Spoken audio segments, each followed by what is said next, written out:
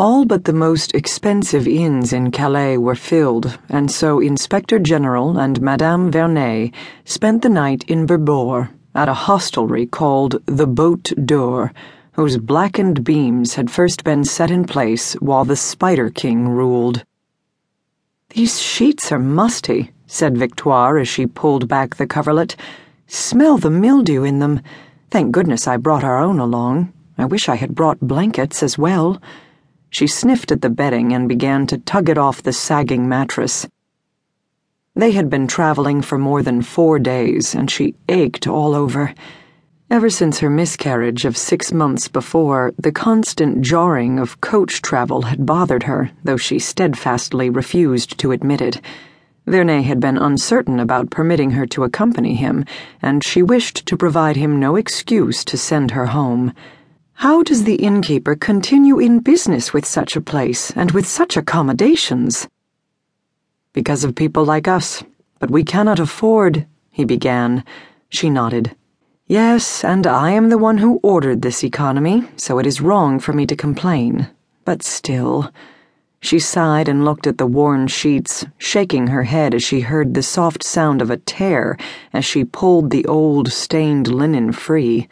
She flung the sheets in a heap in the corner and turned to her own traveling cases to take out her own sheets.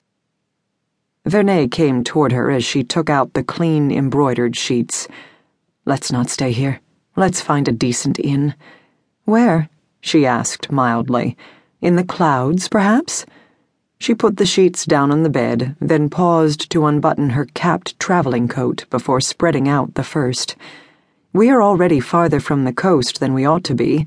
If we go inland again, you'll be criticized because you will appear lax, and we ought not to—" Finding her work impeded by her coat, she dropped it over a sagging chair.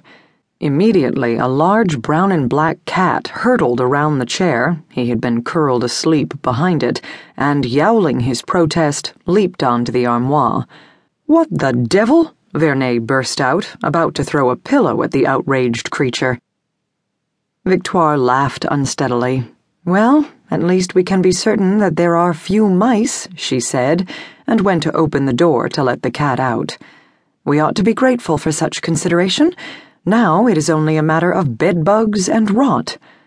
She continued with her self-appointed task, smoothing the lower sheet and beginning to tuck it under the mattress, feeling unpleasant grit against the rough hemp that supported it.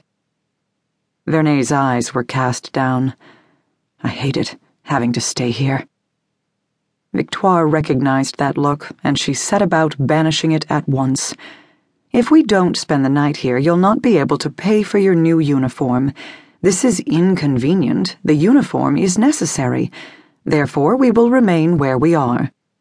Once the upper sheet was in place, she sat on the bed and was not astonished when it sagged alarmingly. "Tomorrow we'll depart early, and we will look for a proper inn to stay at, one nearer the coast." He nodded. "Yes, as you say." He regarded her face for several seconds. "You think I don't know what a treasure I have in you, Victoire, but I do. I would not have advanced this far if not for you. I know that I am a fortunate man." One of Victoire's many annoyances with her fair coloring, decidedly out of fashion, was the ease with which she blushed, and never more so than now. She did her best to look sensible while her cheeks flamed.